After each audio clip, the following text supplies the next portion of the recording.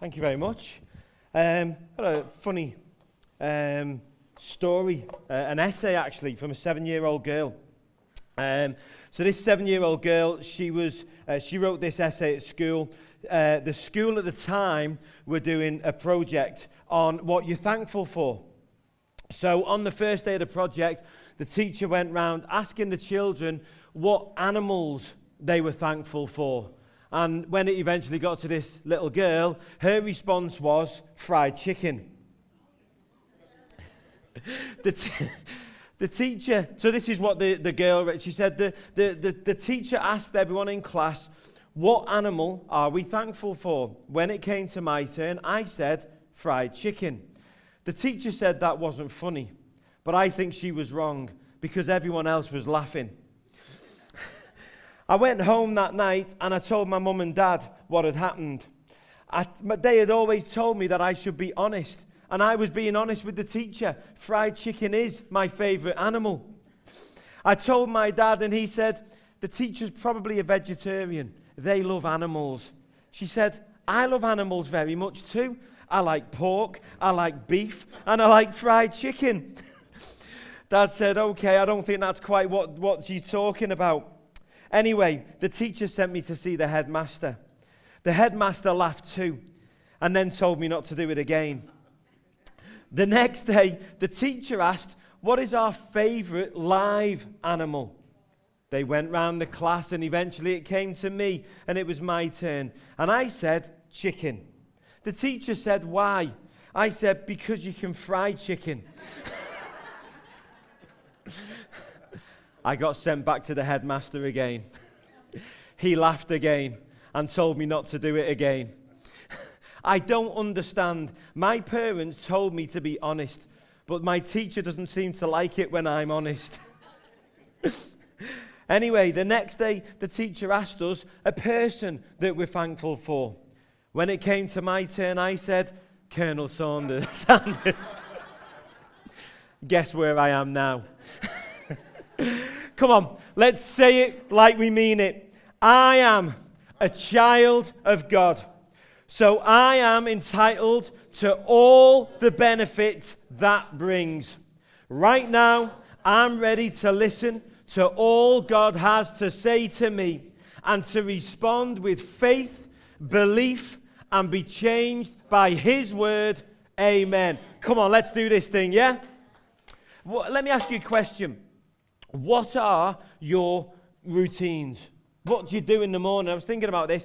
I'm quite a routine person, so in the morning, the first thing I'll do is I'll go into the bathroom, do the kind of stuff you do in the bathroom in the morning, and then I'll weigh myself. I do that, and then generally I weigh myself every morning, and then I get to the balcony.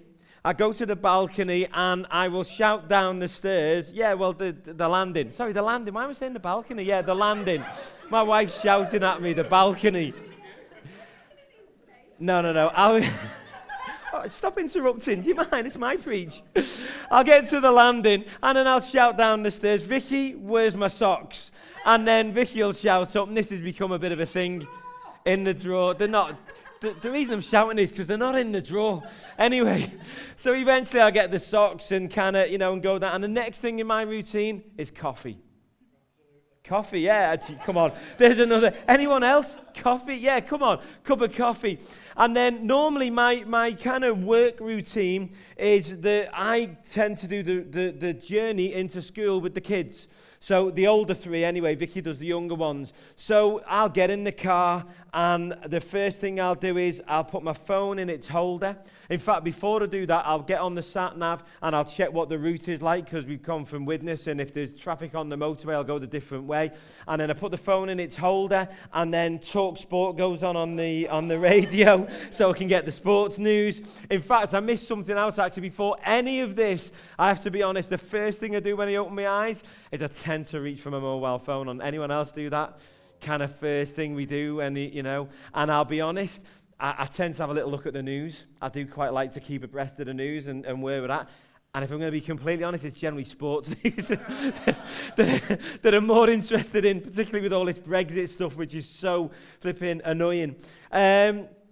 Sunday morning, I have a particular routine on a Sunday morning. I get up very early on a Sunday morning. If I'm preaching, I'll come downstairs. First thing on a Sunday morning is coffee, and I'll get that done. And then I'll get into my favourite chair. Now, that changes. It's seasonal. It can be different chairs at different times, depending on what I'm feeling is my favourite chair at the time. And I will get into my favourite chair. I'll get my iPad out, and I'll get that set up. I'll put my earphones in, and I'll get my music on. And depending on, it's always worship music, by the way, I should say that. I'll put my worship music on, and that is me then preparing my message and kind of going through my notes and just getting it all together. What are your routines? What do you do?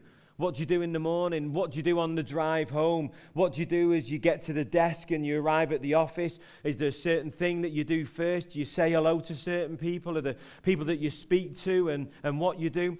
If you spoke to an elite athlete, Eli's in the building today with us, and he certainly is trained as an elite athlete and performed as an elite athlete. Eli would tell you that many elite athletes, most, if to be quite honest, they have routines. Before they go onto the field of play or before they start the race, they'll have a routine that they go through. That could be as simple as what they eat. Might be that at a certain time in the morning they eat a certain food because that fits in with their regime. But they have a routine that they go through. They'll have things that they do literally before the start of the game. Some of them are superstitious. Some of them, there's certain players that will walk onto the pitch backwards. At Liverpool, they'll touch the "This is Anfield" sign on the way down, and loads of different things. Some players like to be the last player out, and if they can't, that's a big issue to them. And all of these different things. There's good rituals, and there's bad rituals. Not all rituals are good, and certainly not all rituals are bad. What are your rituals? Are you even aware of what your rituals are? Do you know? Are you aware of what it is? Or do you just do them on autopilot? So what do you do? It's great talking about kind of what you do in the morning and what you do when you're driving home and stuff like that. But what's your ritual when someone pulls out on you in the car? What's your ritual when the boss gives you a demand that you know is absolutely ridiculous? And he's doing it because he's a numpty and he doesn't know what he's doing. And maybe he's just trying to exert his authority over you. Or maybe, I don't know what it is. What's your ritual? Do you complain back? Do you just put your head down and shudder under your breath and moan? Do you turn to the person next to you and have a moan and a complain about them? Do you get all anxious and think, I'm not going to be able to do this. I don't know how I'm going to cope.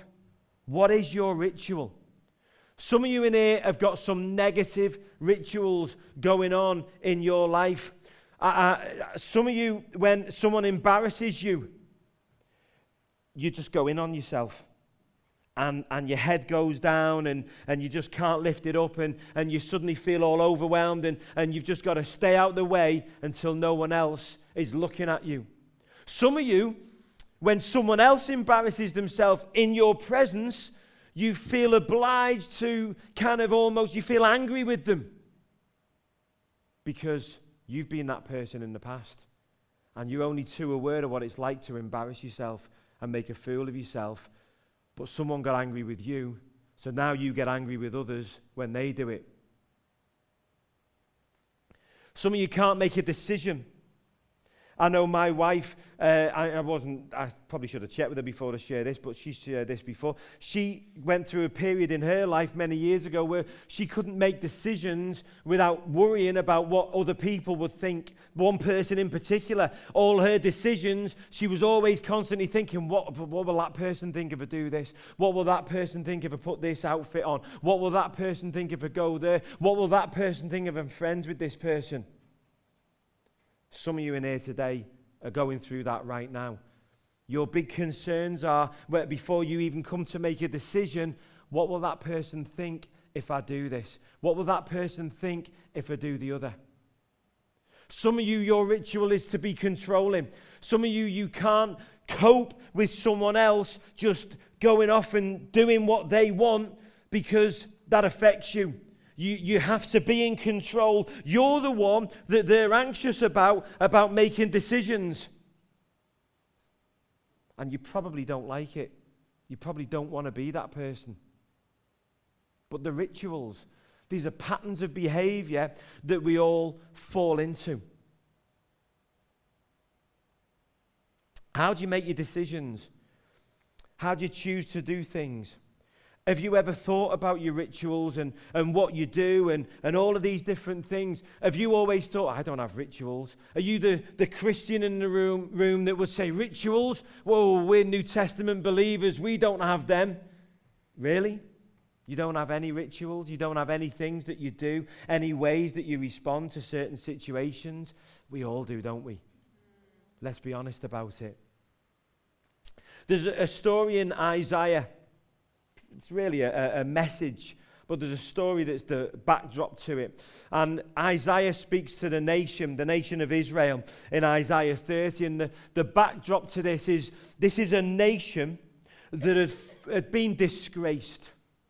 Now think about that word for a moment. This nation had been disgraced. So back in the 70s, Great Britain, the United Kingdom, which one is correct? I think we can pick and choose, can't we? But Great Britain found themselves in a similar situation to Israel at the time. Great Britain was in a financial crisis in the late 70s, such that Britain had to turn to the IMF, that's the International Monetary Fund, with a begging bowl to come and to bail Britain out because we were in a financial mess. There was, some of you can remember this, there were strikes, there were blackouts. Was anyone affected by it, or at least hear about the blackouts this week? A couple of days ago, about half of the country was literally in blackout. I don't know about you, we've had a few recently, which is really unusual. My brother's over and he's only been to the UK a couple of times, and he's like, oh, is this normal, like blackouts in the... I'm like, no. It must have happened about 3 or 4 times in my entire life. It seems to be happening more and more at the moment. But Britain was in a period, it was just in an absolute mess.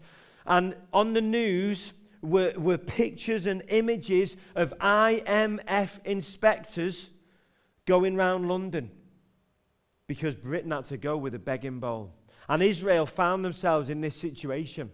They were in a mess. They couldn't get themselves out of the situation that they were in. And Isaiah spoke to them. He spoke to them from the words of God. This was a nation that had been so prosperous. They were a proud nation under the reign of David. This nation had grown to be the greatest nation on the planet. The Queen of Sheba had come. She's still talked about to this day, the Queen. Who do you think you are? The Queen of Sheba. Anyone heard that phrase at home? Yeah, the Queen of Sheba. I never knew what it meant because I didn't grow up in a Christian home until I read the Bible and heard who this woman was. I just thought she was just some person, the Queen of Sheba. All right, okay. Didn't have a clue who she was. The Queen of Sheba had come to see Israel and its riches. It was so mighty and powerful. But this nation had been disgraced. They were suddenly disgraced. And if you think about what that word means, to be disgraced, we think of it as humiliation. We think of it as shame, don't we, to be disgraced? But actually, when you really think about the meaning of the word and the root of the word, if you are disempowered or dismembered, you've had something removed, taken from you. You've lost something. To be disgraced is to fall from grace. Yes. Israel had lost her grace. She was in a position where she couldn't rely on, or so she thought, the grace of God. It had fallen from her, and she didn't know what to do. And Isaiah speaks to them right in the middle of this situation, right in the middle of this disgrace, right in the middle of Israel's shame. And they were rightly disgraced. They turned from God. This nation that had made so many vows that God is our king, we are for him, he is our number one. And they turned from him. They despised his word. They said, we don't want to have anything to do with your word. The people who did even speak about his word were twisting it and turning it into things that they wanted to suit themselves. You name it. This was a disgraced nation. They'd become an offense to God. And in verse 19 of Isaiah 30, God says to them through the prophet Isaiah, he says these words, if you cry to me for help, you will find it. Yeah. Right in the middle of Israel's disgrace, God says to them, if you cry to me for help, you will find it. A disgraced nation who'd slapped God in the face, who turned from him, who said, we don't need you anymore, and we're even going to twist your ways. God graciously says to them, if you turn to me for help, you'll find it. You will find it. You know, the youth stood up here, didn't they? And Vicky said they were talking about what God had done for them. They spoke of what God had done for them. I think this is one of the most incredible things that God could do for any of us. It says in the New Testament that the law came through Moses, but grace and mercy came through Jesus Christ. This is Christ, right there in the Old Testament. In verse 21, he says this, he says, you will hear his voice. I'm paraphrasing this.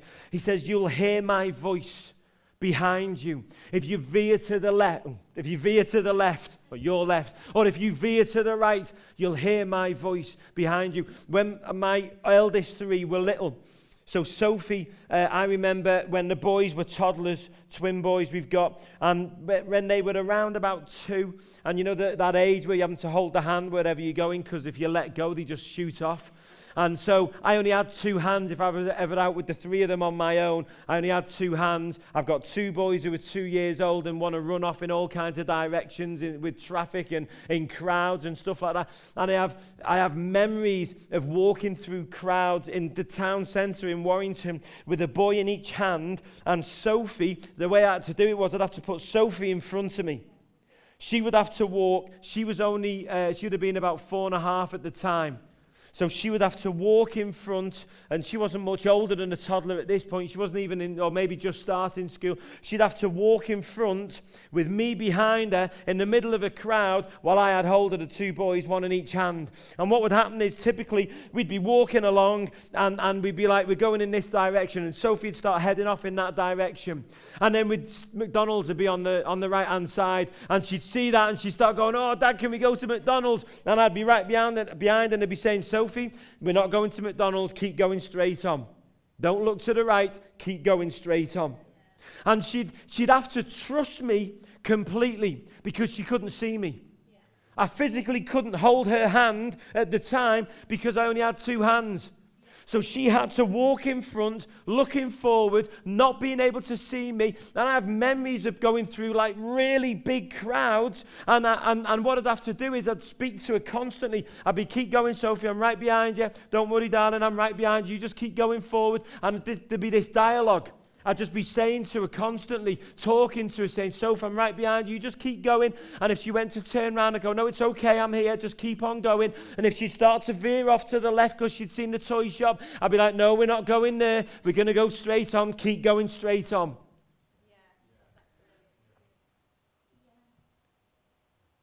That's what God's saying here, isn't he?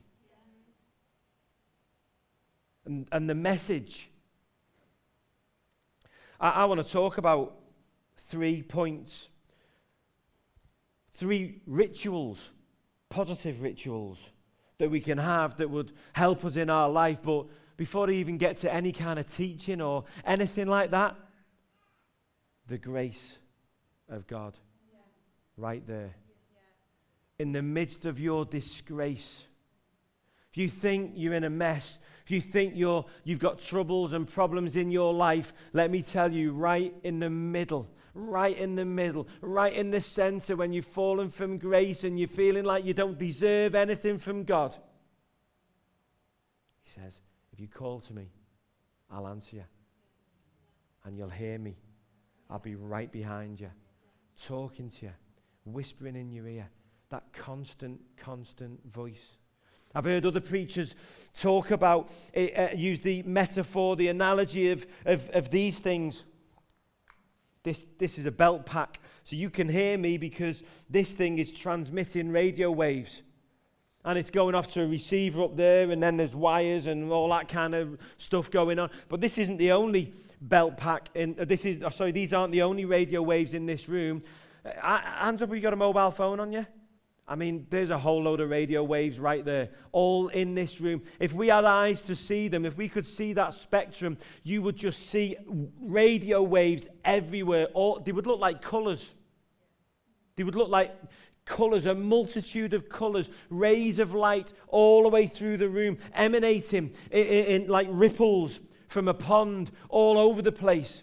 But the thing about this belt pack is that receiver there has to be tuned in to this. If it's not tuned into that specific digital frequency, it won't pick it up. And you won't hear me. You'll hear someone's conversation on a mobile phone.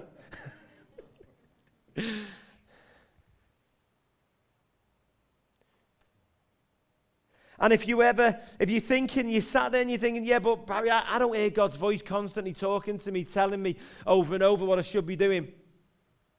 Maybe you're not tuned in. Maybe you're tuned into your mobile phone.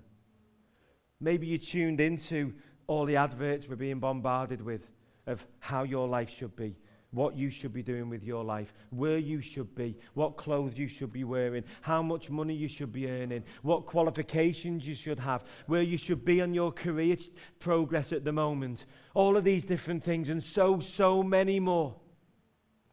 Maybe you're tuned into all of that. Maybe that's the thing that's motivating and driving your decisions, and those signals are so strong, you're tuned into them that God's signals can't get through. And really, I would argue with myself that that's maybe not quite doctrinally correct, that God's signals can't get through, because God's signals can always get through. He will wake you up. He will speak to you. He will get your attention. He just won't force you to react and to respond. That bit is your choice. Your response to God getting your attention, to waking you up, to shaking you, is your choice. Is your choice. God will tap you on the shoulder. He will shout at you. He will send all kinds of things to you to get your attention, to get you listening. But what you do with that is your choice. And I would suggest that some of it is down to our rituals, what we do. What are we doing? How we live in our life? What are the things we're doing that we're not even thinking about? So I want to give you four, in fact. No, four. Should have checked my notes, shouldn't I, before I got up? It was 4 that I came up with. I want to give you four rituals that I think can help you, that I think are positive rituals, that I think can help us to tune into God and be stronger in our lives, stronger in our faith. The first one, if you want to write this down, might be a good thing to do. The first one, I was really thinking, what is the, okay, I had number 2, I thought that's the first one, and I'm like, number 2 isn't the first one. There's one before that. There's one you've got to do before that. And I think the very first thing we've got to do, and in fact, let me give you a little preamble. I'm not just talking about kind of what you do in the morning here. I'm on about what happens when that phone call calls and it's bad news. I'm on about when suddenly there's no money in the bank and you've got a bill you've got to pay. I'm on about when someone calls you up and they want to have a moan at you or they want to criticize you. Or I'm on about that situation where suddenly you've got a job prospect and you're going for it and you're like, what do I do? What's my routine? And the first thing in all of these things, the very first thing, I think the most important thing, it's the response to God getting your attention. Think about this for a moment. There's 2 things when God gets your attention. I believe God gets your attention. You could say there's more, but I come up with two. I didn't try that hard to come up with any more, but there's two I've come up with, and I think these are pretty good ones. The first one is feelings. Depressed. Elated. That worship, I'm there in that worship. I'm just like, that's incredible. A couple of weeks ago, we were in the O2 Arena in London at a worship conference, 20,000 people, and I stood there and I thought, this is as good. It's literally as good. It's as good. And why is it as good? Because it's not about the amount of people or the money that's been spent on it or the quality of the musicians or singers or any of these things. It's about the meaning. And for me, the meaning of this was, this is our worship. This is ours. When I'm at the O2, it was incredible. I loved it. It was absolutely awesome. I'm not bringing that down. That was incredible. But that wasn't ours. That didn't kind of like belong to us. This is ours. This is our home. God has created it that we have a local church that we go to where we have a community and friendships and genuine deep relationships. What do we do when God gets our attention? And the first thing, number one, stop. Stop. Stop. Stop all the dialogue, all the voices going on in the head, that internal dialogue. Oh, no, not this again. Oh, this is it now. I knew this was going to happen. Oh, and this means this, and this means that, and this means the other. Stop. Yeah. Stop. Head goes down. Oh, no, stop. Stop. Picking up the phone, complaining and moaning and worrying and anxious and all this. Deep breathing. Oh, my goodness, what am I going to do? Stop. Stop. You got to stop. You got to stop the natural response that isn't the faith response. You have to stop that first. You see, the two things that God will use to get your attention are feelings. Number one, feelings. That feeling of joy. This worship is incredible. Stop. God, what are you saying to me? What are you saying to me? Because I'm not just here to enjoy it. I'm not just here to be like, oh, wow, this worship's incredible, wow. I'm like, okay, God, what's the meaning? Where do we go with this? Is this just about just this moment? You just want to be glorified and praised and honored? If that's it, God, I'll do that. I'll sing loud. I'll do all that. Is it that you want me to be joyful? Is it that you're trying to tell me something? What is it, God? When the bad news comes and the internal dialogue and suddenly I'm feeling sick in my stomach, stop. What's the meaning of the anxiety? It's trying to get my attention. It's trying to get my attention. Stop. We have to stop first.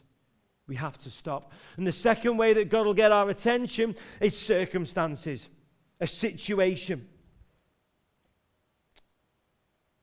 Lost my notes then. It'll be a situation you're facing. You have to stop. You have to stop. You have to stop. When you see the situation, when you see it, and that could be just for a moment. But we have to stop, and we have to have a pattern of behavior that is faith. A pattern of behavior that is going to help us, that is going to benefit us, because so many times the patterns we fall into responding to these situations doesn't help us. It's disastrous.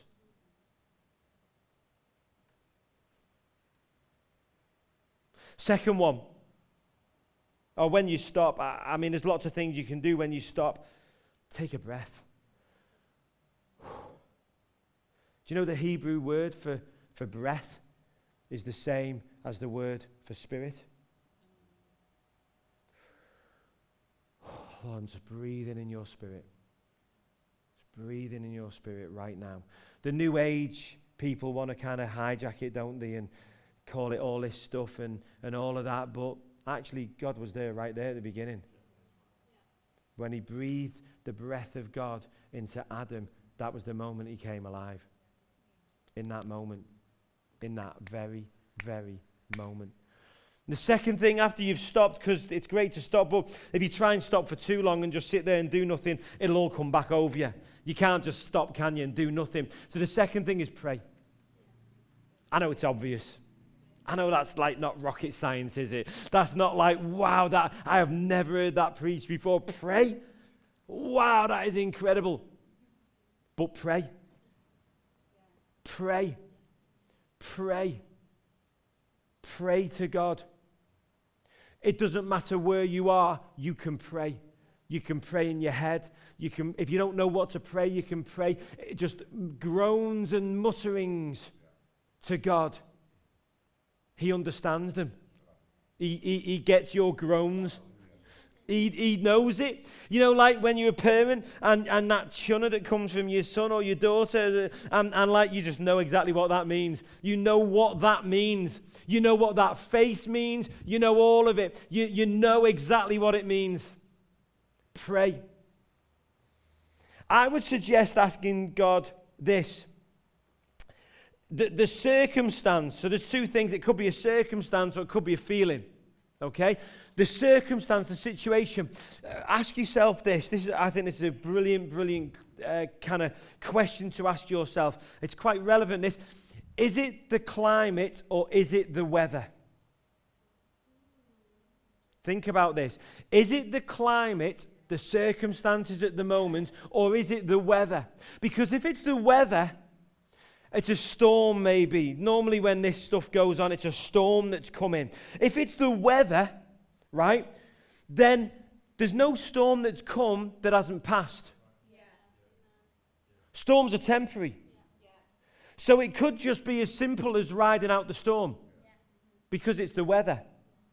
And you'll know it's the weather because this wasn't there last week or 6 months ago. Whereas if it was there last week and 6 months ago and 6 years ago and 10 years ago and as far back as you can remember, certainly for a long period of time, maybe not all of your life, but certainly in recent history, then I would argue that's the climate. And what you've got going on there is what we're all facing, climate change. You've got some climate change that's gone on in your life. Now, if it's climate change, that's different. You've got to deal with that. If we all just ignore climate change, well, actually, I would argue maybe for us in the UK, it's not such a bad thing. It's getting hotter, innit? I love the heat, you know what I mean? I know. Don't shoot me. Don't tell me off.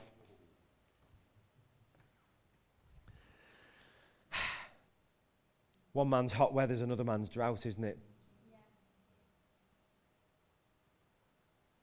It's funny, isn't it? One man prayed for rain, another man prays for sun. One woman's praying that the rain will come down to water the garden because she's just planted some lovely flowers. Another woman's praying for dry weather because she's getting married today. Which one does God answer? If it's the weather, then pray and ask God, how do I deal with this weather? Do we just ride out this storm? Is there something I need to do? Do I need to batten down the hatches? Do I need to shut the doors and just hunker down for a few days? And what is it I need to do, Lord? Ask him. Ask him. He says, when you come and ask me, in the middle of that, of your distress, in the middle of your disgrace, in the middle of your whatever you want to put on the end of it, your disempowerment, you're disjobbed because you've just lost it. Whatever it is, in the middle of that situation, God says, if you turn to me and pray to me, I will answer you right there, right then. Tune in. Tune in to the frequency and you'll hear him. He's trying to get your attention. He's speaking to you. He's trying to get your attention. He will use circumstances to do that. It's just that sometimes we're like the frog, and when it's climate change, it's been getting hot and hot and hot and hot and hot, and we've just been sat there while it's getting hotter and hotter and hotter, until suddenly we're like, I'm dying in this heat. I'm actually dying. Because if this heat had happened in a moment, I'd have jumped straight out, but it's been happening slowly over time, and it's climate change, and suddenly now I'm sweltering and I'm dying. God is trying to motivate you. Number one, to pray to him. And when you pray to him, what do you pray? What do you ask him? Sometimes you don't know. There's one thing you can always ask him. There's just one simple question. One question above all other questions. God, what do you want me to do? What do you want me to do? What do we do in this situation, Lord? We faced two situations recently, or me and Vicky, me personally in one of them, me and Vicky in another one. One was a situation where we were going into a meeting, and we'd done a meeting a month or two earlier, and I'd really prepared for this meeting. I had put untold hours, weeks of preparation into this meeting, so I knew exactly how I was handling, exactly what I was going to say. You name it, I'd done all of that. And the meeting was a great success. I felt that God wanted me to do that. I felt that that was my job to do. I'd prayed and I felt, no, I need to prepare for this, and I need to do the hard work and get it right and go in there, all sorted, done everything I can, and then just trust God in the meeting. And that worked, and that was fantastic. The meeting a couple of days ago we went into, I'm like, I don't know, I don't feel anything I can prepare for this meeting. And so we just sat in the car and we just said, Lord, we just pray, we just give it all to you. Just sit back and just trust you in this meeting. And the meeting was just as much of a success as the one a few weeks earlier. It's knowing which, isn't it? Who is it? Whose response is this situation? Is God motivating you to take action, or is he motivating you to stop and trust him?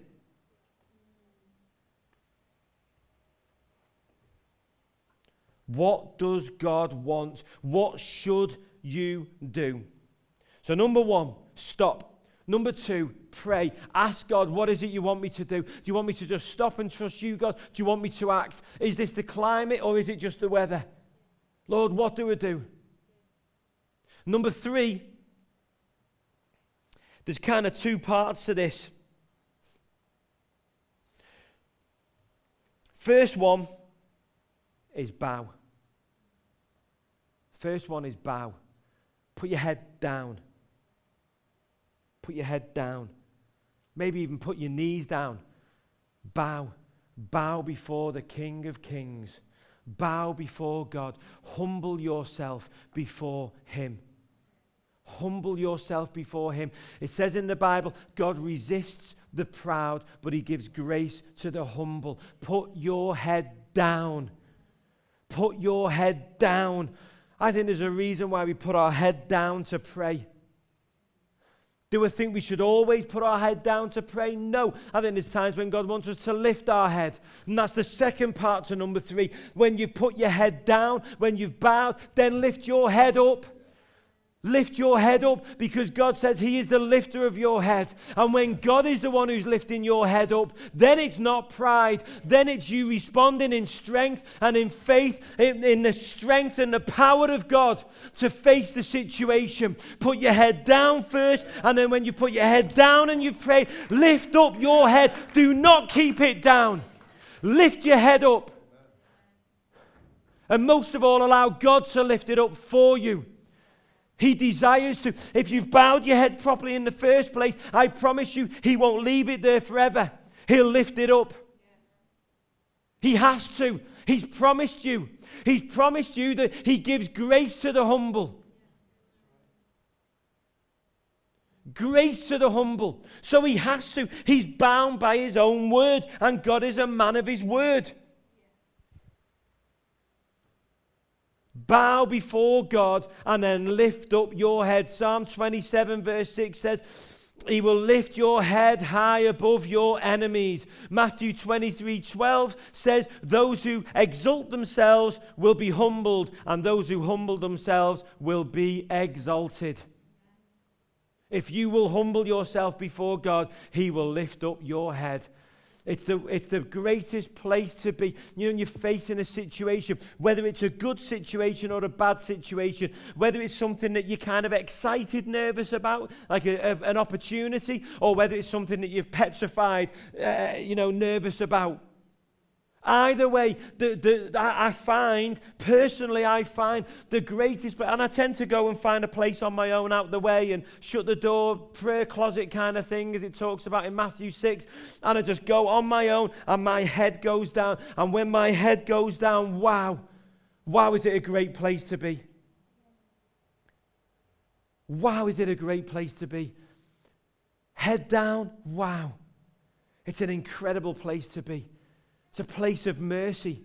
It's a safe place. It's a haven. Psychologists will tell you, if you went to see an expert psychologist, and could say you were a CEO of a top company, and you went there for the best training, the best help you could get to be the best you could possibly be. Do you know that you shouldn't just go and get help when things are bad, but you want to get help when things are good as well? They would tell you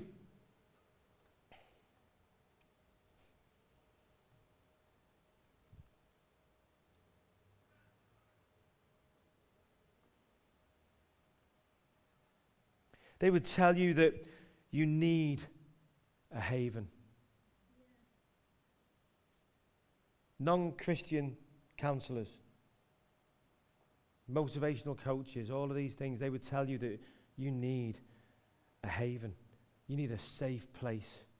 And God says, come and shelter under the shadow of my wings. Went quite Scouse then, didn't I? Under the shadow of my wings. Come and shelter under the shadow of my wings, and you will find strength and grace and mercy. He says he is a strong tower, and the righteous run into him, and they are safe. God is your safe place. Do you use him for that? He wants you to. He wants him to be your first port of call. Matthew 6, he says, come to me, all you who are weak and heavy laden, and you will find rest for your souls, because my yoke is easy and my burden is light. When you're feeling overwhelmed, like it's all too much, someone was saying to me recently, I'm overwhelmed. I can get overwhelmed. There's that much to do, that much going on, that many things to think about. And God just says over and over again, just come to me. When you're feeling overwhelmed, just come to me. I'm not putting too much stuff on you. I don't give you more than you can cope with. I don't give you more than you can do. You know, when you think, I'm only one person, I can only do one thing at a time, but I feel like I've got to do 10. God's like, no, I'm not asking you to do 10. I'm not giving you stuff that you can't do. I'm not giving you stuff that you can't do. Are you praying and asking him, God, what should I be doing? Because when you pray and you know what you should be doing, all the other 9 things suddenly are irrelevant. Can't deal with them anyway. Can't do them anyway, can you? So deal with the one that God says he wants you to do. Do the thing that he wants you to do. And the last one, the fourth one, and we'll round it up here, is, because all of this is great, but in fact, let me read you the verse. Hebrews 11, verse 6, it says, and it is impossible. Everyone say impossible. Don't you hate it when preachers do that? I hate it when preachers do that. And it is impossible. Right? So what it's about to say is impossible. You can't do it. You cannot do it. It's impossible. God says this. It is impossible to please God without faith. Impossible. No matter what you do, you cannot please God without faith. It's impossible. Everyone say impossible. Thank you. I know I'm taking liberties.